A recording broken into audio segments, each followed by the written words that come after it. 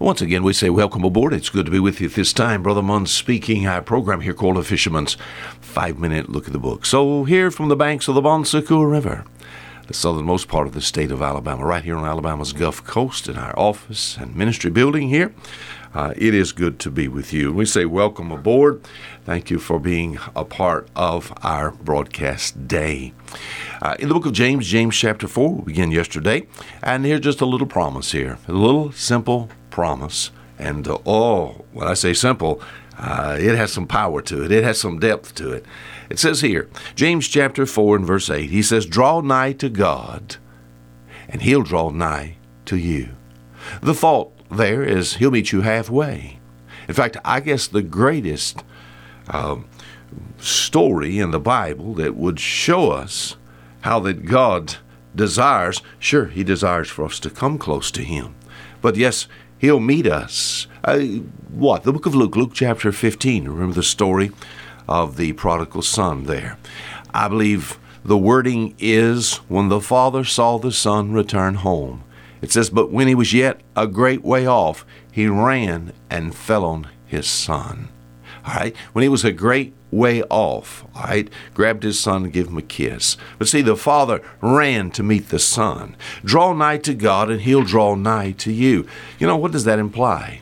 Hey, come on, I want you to really see if we can grasp, get a hold of this verse.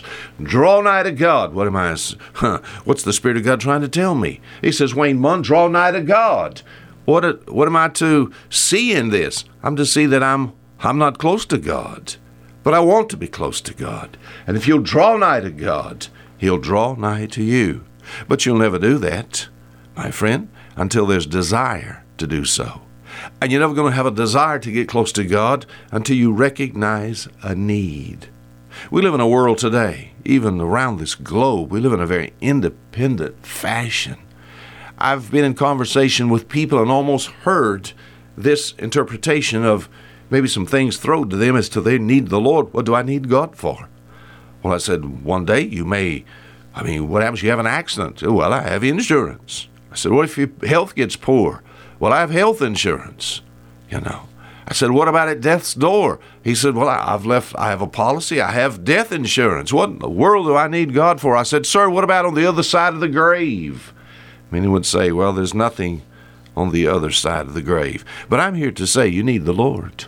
Draw nigh to God, and he'll draw nigh to you. You're never going to have that thought. That thought's not going to hit your heart. You're never going to have the desire to do so until you see a need.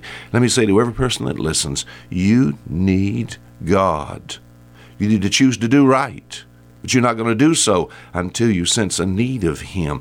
In the Bible, the Lord is described as being a shepherd, and God's children described as being sheep. And those who are lost are sheep that's just gone astray. And as far as sheep, and knowing the nature of a sheep, does the sheep need the shepherd? Why, of course. See, people need the Lord. We think about children as they grow up in the home. Does the children need, we think about a son needing a father? Why, of course. All right, draw nigh to God. I'll never do that. Draw nigh to God. The thought will never, develop all the way to my heart until I see the need, my friend. And I'll not get this need supplied until there's a desire for that. I want to be close to God. Is that your heart's desire? If it's true, then, boy, this is a blessed promise. If you'll draw nigh to God, he will draw nigh to you. In the book of Psalm chapter 58 and verse 3, the reason men need to draw nigh to God is because the Bible says, David said there in the book of Psalms, he said, we go astray as soon as we be born.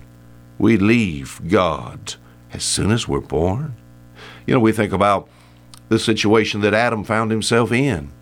Because of Adam's sin, God came one day and hollered for him, Adam, what had happened? Where God and Adam met, something took place. In Adam today, I could well say, speaking to this in a doctrinal way, I lost the image of God. In Adam, I lost the favor of God. In Adam, I lost fellowship with God. There's a distance between me and God. My friend, that has been breached by our Savior. Draw nigh to God if there's a desire to do so. I want to be close to God. Draw nigh to God. And here's a promise. He will draw nigh to you. Until tomorrow, fisherman, saying goodbye.